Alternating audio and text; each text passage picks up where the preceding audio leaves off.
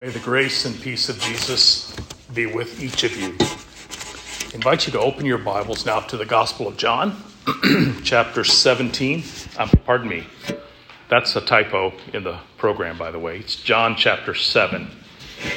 Gospel of John chapter 7. And our text this morning is verses 14 through 24. It's another one of those moments in which I have some regrets about not sticking with the lectionary, especially after the Romans passage. However, we'll continue our study of the Gospel of John. And it's also one of those points at which you realize all of Scripture is tightly woven together. And the text for today does tie very well to the Genesis and Romans passages as well. So the Gospel of John, chapter 7, verses 14 through 24. About the middle of the feast, Jesus went up into the temple and began teaching. The Jews therefore marveled, saying, "How is it that this man has learning when he has never studied?" So Jesus answered them, "My teaching is not mine, but his who sent me. If anyone's will is to do God's will, he will know whether the teaching is from God or whether I am speaking on my own authority. The one who speaks on his own authority seeks his own glory, but the one who seeks the glory of him who sent him is true, and in him there is no falsehood. Has not Moses given you the law? Yet none of you keeps the law.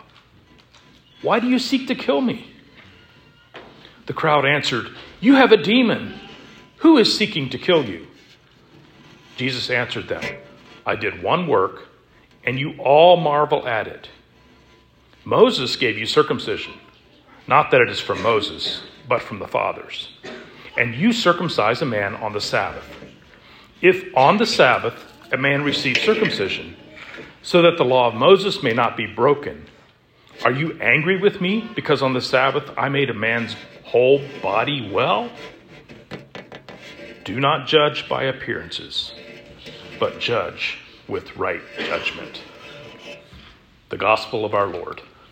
Glory to you, Lord Christ. If I give this sermon this morning a title, it's something like this: Jesus and the World, a life or death matter. John chapter 7 and 8 kind of form a subsection of the Gospel of John, in which John is pulling some things together to help us truly sort out the identity of Jesus. Who is this man? His family, in the previous section, particularly his brothers, have not believed in him. And as such, they've said, "Listen, you're doing some spectacular things up here in the remote country of Galilee. Why don't you go down to Jerusalem? The festival is on. The crowds are coming from all over the Jewish diaspora. Go do them there. If you think you're really somebody, go where the people are." And John makes it very clear they said that from a place of unbelief. It's not that they believed in Jesus and wanted him to be known. They did it from a place of unbelief. Here, Jesus is in an exchange now. He's gone up to the Feast of the Tabernacles. He's gone up to the feast at the very height of the feast, in the middle of the feast. And this exchange is now with Jewish leaders. And again, the ESV translates it simply Jews, and it's not the people, it's the leadership. Mostly Sadducees, likely, with a few Pharisees tossed in, some scribes. It's the authorities in Jerusalem. And this is a very poignant exchange. Then next we'll see there's an exchange with the people broadly. And then finally in chapter 8, with the woman caught in adultery. This Feast of Booths, or the Feast of Tabernacles, sometimes called Ingathering, is a harvest feast where the people are gathering from across the Jewish diaspora to celebrate God's care for them during their wilderness journey. In the wilderness for 40 years. And it's supposed to be a time of great joy. And here Jesus shows up and causes them a fair bit of consternation. He's under suspicion for two very specific things: for the things he says and the things he does. So let's be honest, it's pretty much the person, right? What a person says and what he does. That's what's presented. And Jesus is in trouble on both fronts. And in this passage, in a very powerful yet simple and succinct way, he defends his words and his actions. The world, which John is contrasting Jesus to, we find shows up right in the heart of the religious community. The world is not the non-Jewish pagans.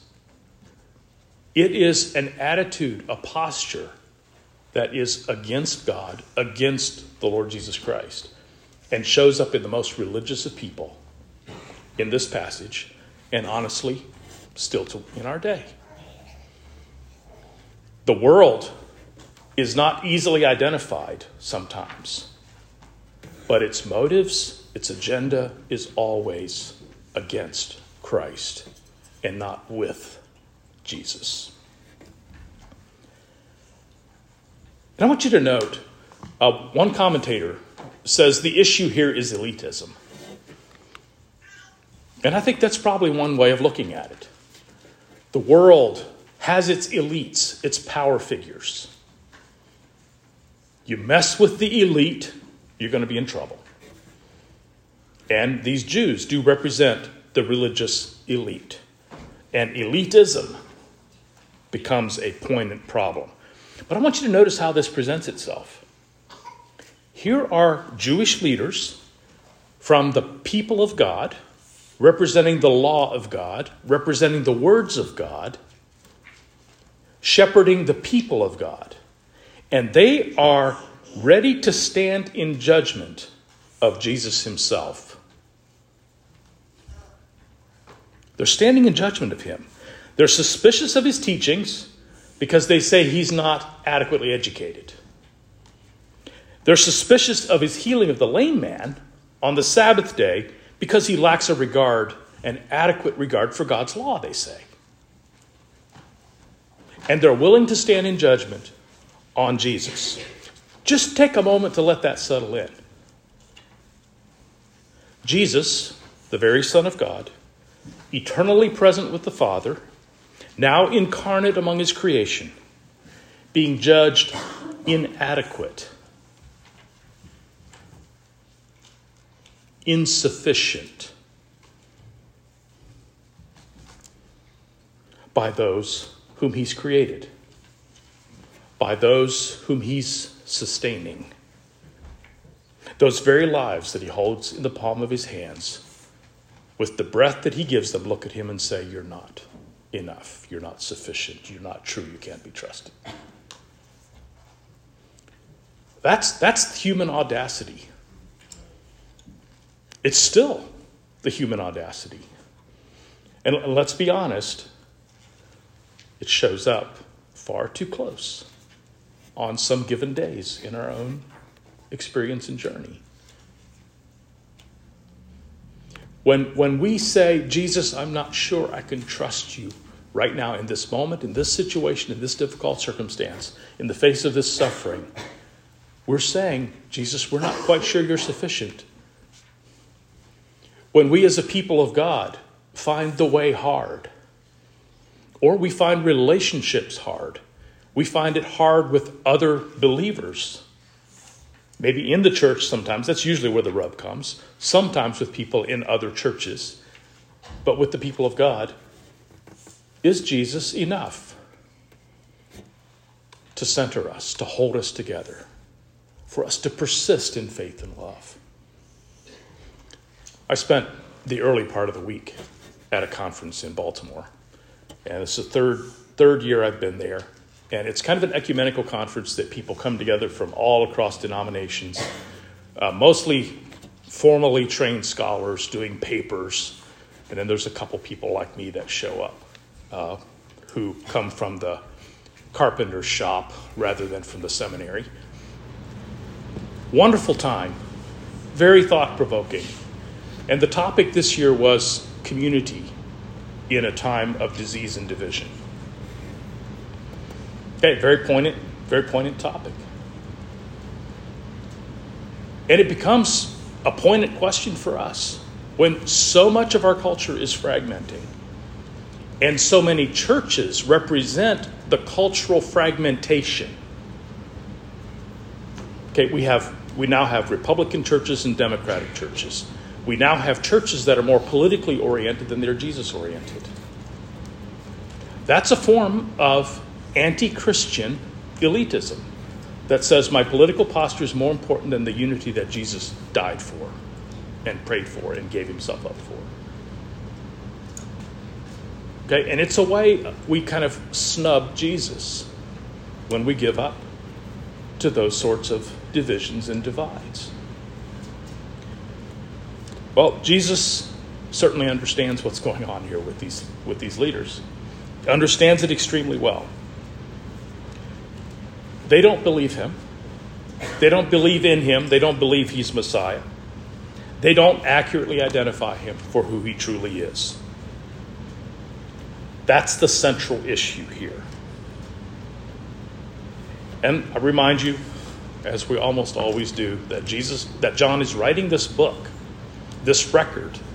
He says very clearly in John 20, so that you may believe that Jesus is the Messiah. Jesus is the Christ, the Son of the living God. Because when you do, you have life, eternal life, the Zoe, the eternal, boundless life of God being poured out in you. So Jesus shows up here midweek at the peak of the festival. Again, we don't know why he said to his brothers, I'm not going now. I'm not going with you. I'm not going with the whole crowd from Galilee. The time isn't right, he said. But literally 3 days later, he shows up right in the heart of the temple where the crowds have gathered, and he's there teaching. So, fully on display, publicly engaging the people. And some scholars suggest that he may well have chosen that time, because had he gone early, the leaders of the Jews didn't have the social pressure from all the people who came who were in favor of Jesus. They may have just quickly nabbed him as he came in and tried to murder him, and it wasn't his time. Okay, it's very possible. Jesus shows up. The Jews are there from the dispersion from all over. Males from all over the Roman Empire have gathered. And there are many people here who are defending Jesus, believing in him. And so the scene would have been a huge scene. And Jesus boldly begins to teach in the temple. He chose this time to go to the feast. Someone else pointed out that maybe we shouldn't be surprised that he shows up at the very peak of the festival in the temple, because Malachi 3:1, if you're familiar with the words of Handel's Messiah, that he pulls the story together. These words, the Lord whom you seek shall suddenly come to his temple. And there he is, among the crowds, teaching. The first challenge they have for this man Jesus, and this is the Jews, how is it that this man has learning? They're acknowledging this guy is brilliant. He's intelligent. He's got knowledge of some sort. How is it that he has learning, and yet he's never studied in one of the rabbinical schools? How can this man know the scriptures, having never been trained? He's not educated in the normal systems, and yet he speaks intelligently. What's the source of his authority? Because it's apparent that his teaching is with authority.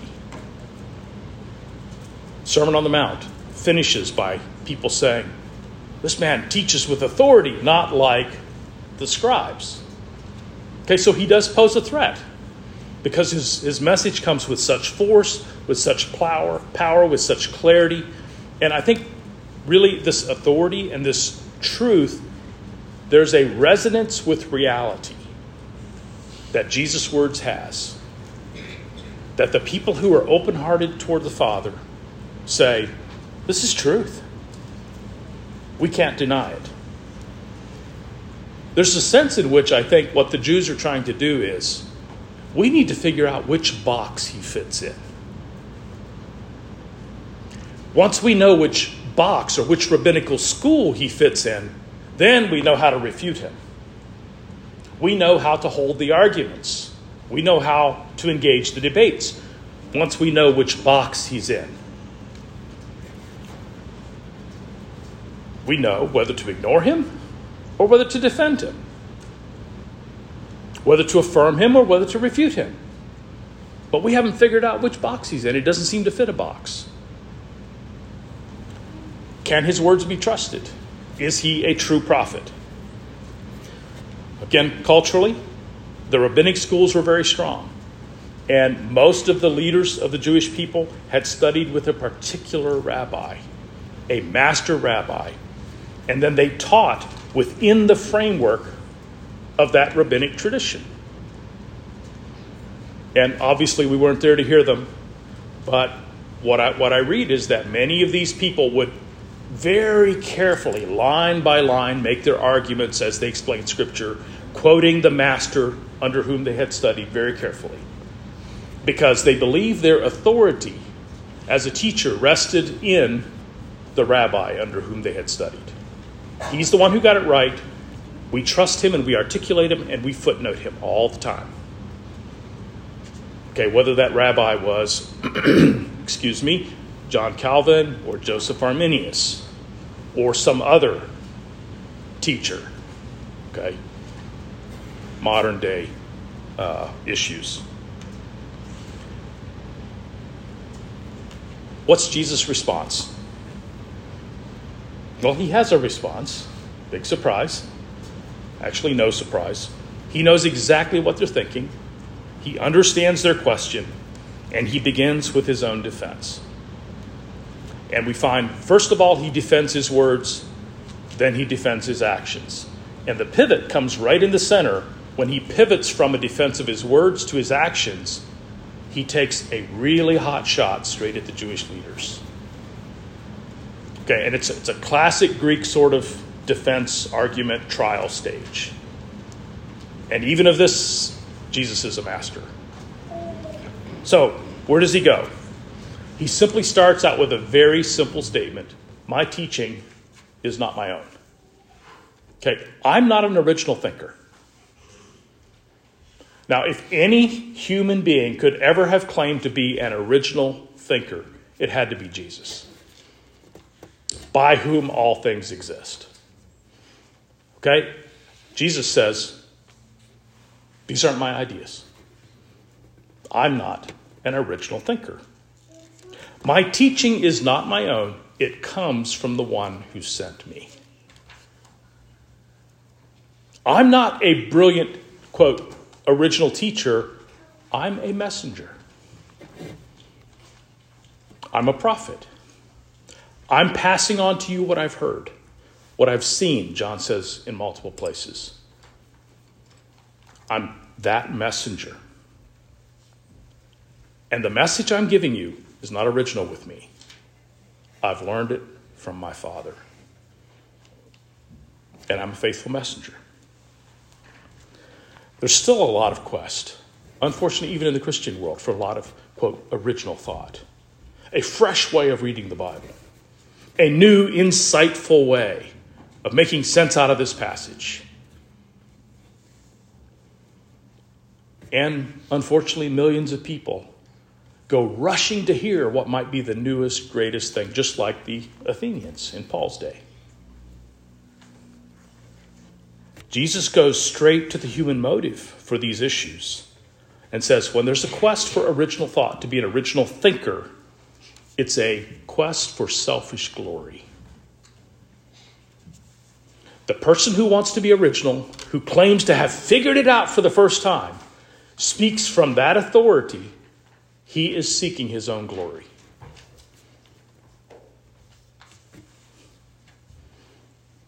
Somehow Jesus sees right into the human heart. And he says, that's not what I'm doing. I'm here representing my Father. Messengers, on the other hand, receive a message and they seek the glory of the source of that message.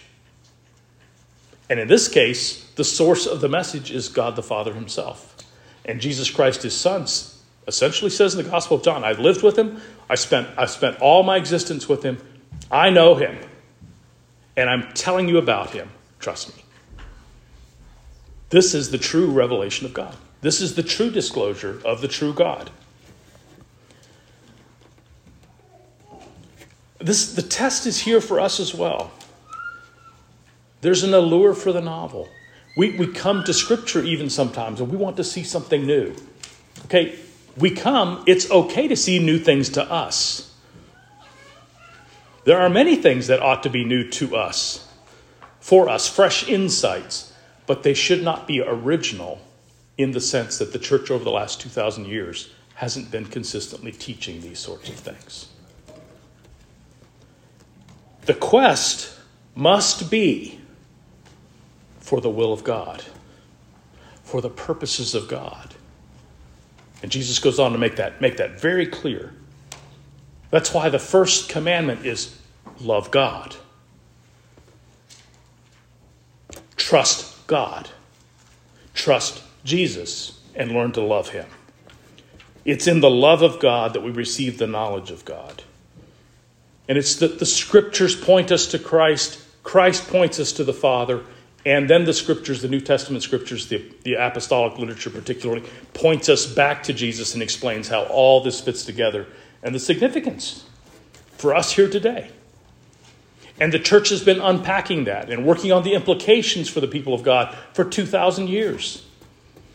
And to think that we ought to be attuned to something new is the height of arrogance and is a form of elitism, rather than a humility that says, God has existed, Jesus has revealed him to us, the Scriptures testify to this Christ.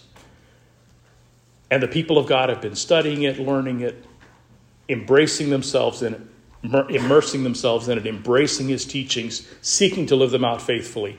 No human being's done it perfectly. No time in history has it been done perfectly. We're not going to get it done perfectly, but our hearts better be oriented toward knowing the will of God and loving that God as revealed to us in his Son, Jesus Christ. Or, in the words of Thomas Oden, which I admit to a great deal of appreciation for, classical consensual Christianity. And rather than seeking something new, birthing new movements and new denominations, we need to start paying attention to the long history of the church, how God has worked, and seek to live faithfully in that strand in our moment in time. Our moment in time has some differences, but the human heart has not changed. The issues are the same. And the truth of Jesus from 2,000 years ago is just as pointed to keeping us on the path of faithfulness as they were in his day. This is also a test for those of us who have the opportunity, and it's all of us. Let's be honest, we're all messengers of God in some space, in some time, whether we're messengers to our children of what God has said, messengers to our neighbors, messengers in the workplace, or formal messengers in the preaching of the gospel in the community of the saints. Wherever our vocation of being a messenger is, we need to be very attentive to this. Are we committed to the will and communication of God? Or are we trying to be novel somehow? Are we committed to simply proclaiming the good news of Jesus Christ as proclaimed for the last 2,000 years and resting in the sufficiency of Jesus in those ways? Or are we trying to be novel and creative? Do something different that's going to get it right this time?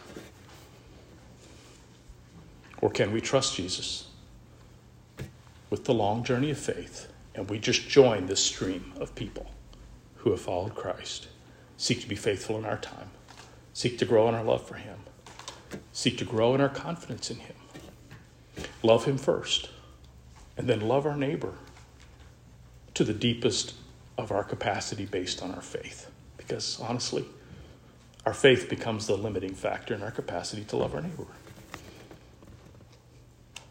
And as our faith expands in God, our capacity to love our neighbor grows.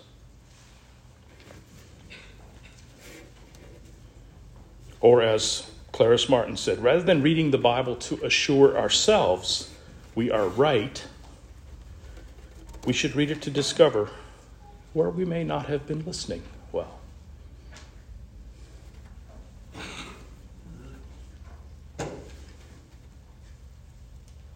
Jesus has this very poignant line.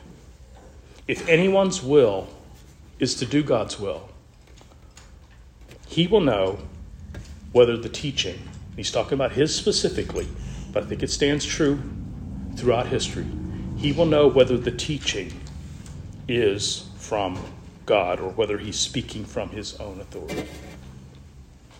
And that little line has some perplexing components to it. The one who wills to do God's will. The one who, some translate it, desire to do God's will. Some who are the one who is committed to doing God's will. And we might ask, what is God's will? Well, here's the point. We can't know, quote, all of God's will before we commit to doing it. And John makes this so succinctly simple. In chapter 6, just the previous section, he says, this is the will of God. That you believe in Jesus, that you believe in me, whom God has sent. Because you see, unless you're willing to trust Jesus, you're not going to listen to what he has to say. But if you trust Jesus, and your heart is to will his will, it'll be a lifelong journey of discovery of what that means in every given circumstance of your life. It doesn't mean you'll get it perfectly. But if you trust him and you have the life of God within you, and as he's going to say later here, the work of the Spirit that gives you the dynamic life of God to overflowing, if you have that, you are now willing to do his will. And you will discover his will through Scripture, through the communion of the saints, by the prompting of the Spirit in some of the most unusual, untested circumstances you face. You'll say, I have no idea what to do. And you have to say to yourself, but I trust Jesus. And Jesus cares more about the outcome than I do. He'll make it clear what his will is. And if I truly want his will, I really want the will of the Father disclosed through his Son Jesus, you'll know the teaching. You'll hear it. You'll identify it. And you'll know it's true. And you'll give your life to it. That's the journey of faith. And it's central to all the Christian life.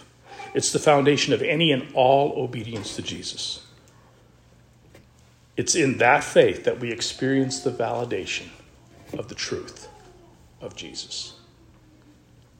And with that argument, Jesus does a pivot. And he puts his accusers on the stand now.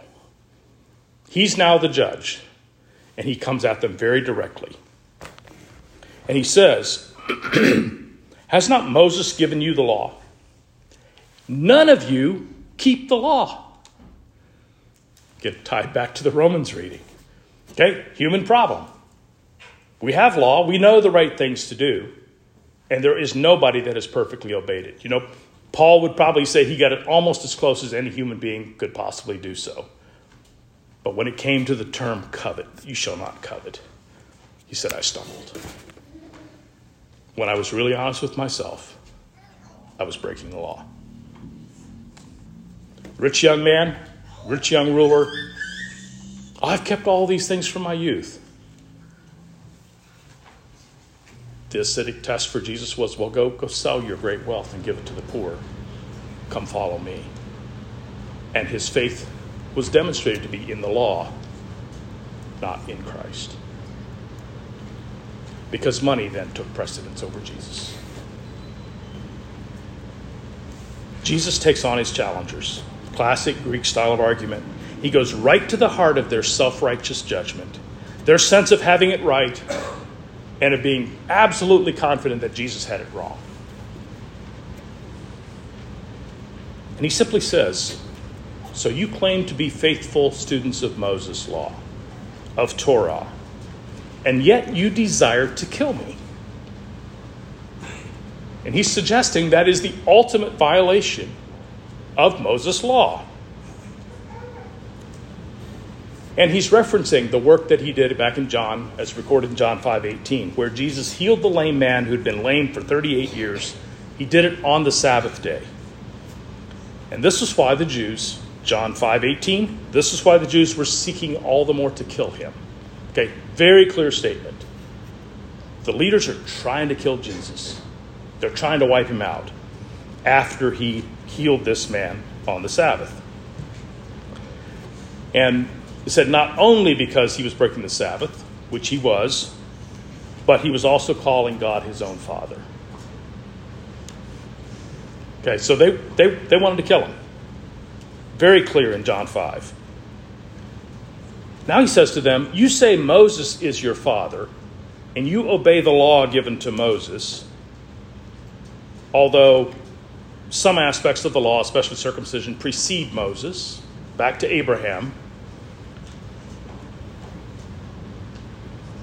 And yet, you're not obeying the law. And he's referencing here something very specific.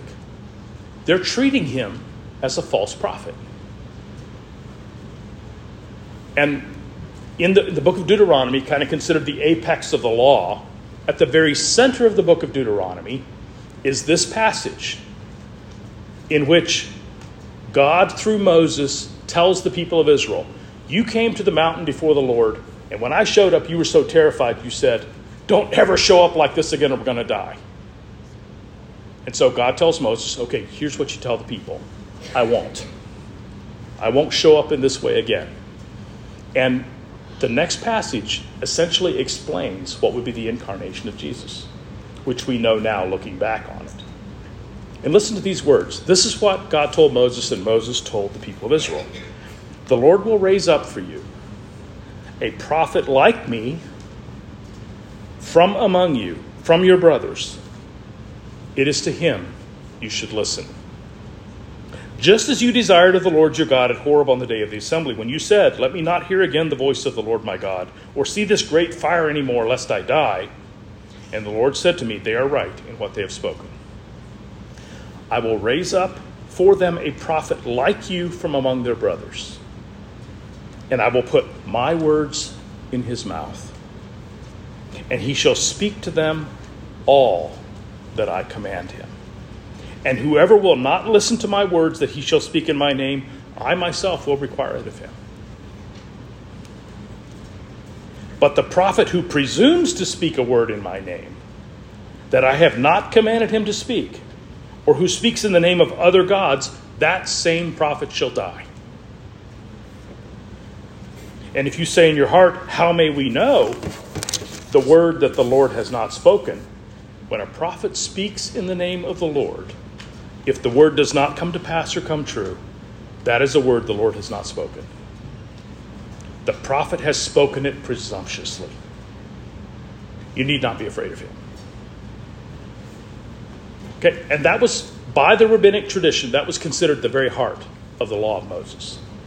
And Jesus is appealing to it, saying, listen, I am that prophet that God promised to Moses, the greater than Moses, the one like Moses, the new lawgiver, Sermon on the Mount. I'm here. I didn't come like God did on the mountain and terrified you. I'm here as a human being. You're not paying attention. You're not listening. And believe me, these Jews knew exactly who he was quoting. And they essentially said, no, you're not. You're a false prophet. We're going to kill you. We want to kill you. And Jesus says the reason you do that is because you actually don't have the heart intention of obeying God. You've chosen something else. Your heart's not toward God. Your will is not to do the will of the Father. So you're actually missing what God is doing. Completely missing it. And Jesus makes this argument from a light argument to a heavier argument. Very common rabbinic argument form. But he says, listen, there's the Sabbath law and there's the law of circumcision. Okay, circumcision is the older one. It's interesting. Came to Abraham, shows up again, reiterated with Moses. The Sabbath law, creation. God gave rest on the seventh day, but he reiterates it prior to the covenant with Moses. I mean, it's a big deal. And he says, and yet you make the decision that if you have a young boy who is born on a Sabbath, you circumcise him again on the Sabbath. So your women will give birth on Sabbath, and you will circumcise him on the Sabbath, thus violating Sabbath law. For why? For a higher law, a nobler cause, bearing the mark of the covenant. 8-day-old boy, born on the Sabbath, he's going to be circumcised on the Sabbath, even though it's the Sabbath day. Now, how much more significant is it if an entire human being is reconciled to God and made whole from a lifetime of being crippled? How much more significant is that than circumcision? And yet you're not paying any attention. You have this lens of law that you're reading everything through, and you don't understand the God of the law at all. Or you'd get this. Instead, you want to kill me. And these sorts of distortions show up all the time when people who claim to be the people of God, their hearts are not toward God. They don't understand the reconciling, redeeming work of the Father toward his creation. And they start picking apart what people are doing based on their own individual interpretation of the law without a heart toward the Father's goal of reconciliation. Jesus does not take an issue with them circumcising on the Sabbath day. He's just saying, listen, you're not being consistent. You don't understand. You're not paying attention here.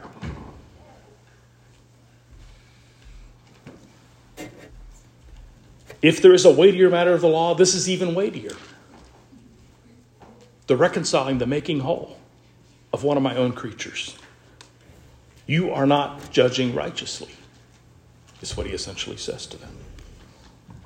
This one work, and at this point, this is the one work that Jesus has done that he really points to, the healing of the lame man. This one work is very consistent with the nature of God, very consistent with the purposes of God, very consistent with the work and will of God. This is how God shows up in the world. And if you willed to do his will, you would know. You don't. And you're missing it. Instead, they don't know. They're accusing him as a false prophet, and they want him killed. Now, what's interesting is they say, you've got a demon. Who's trying to kill you? When the last time he showed up, they tried to kill him.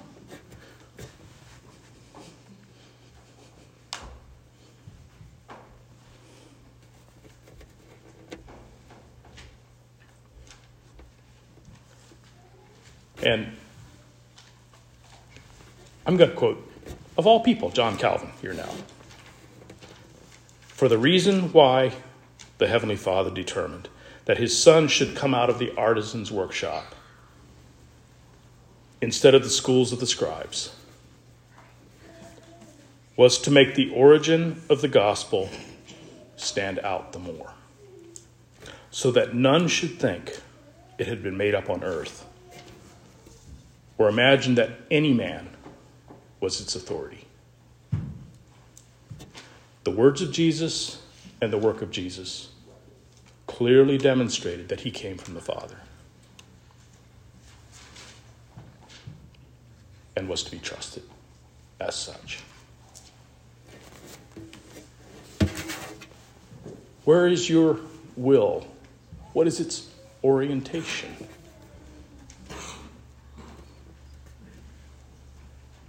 Do we will? Do we desire?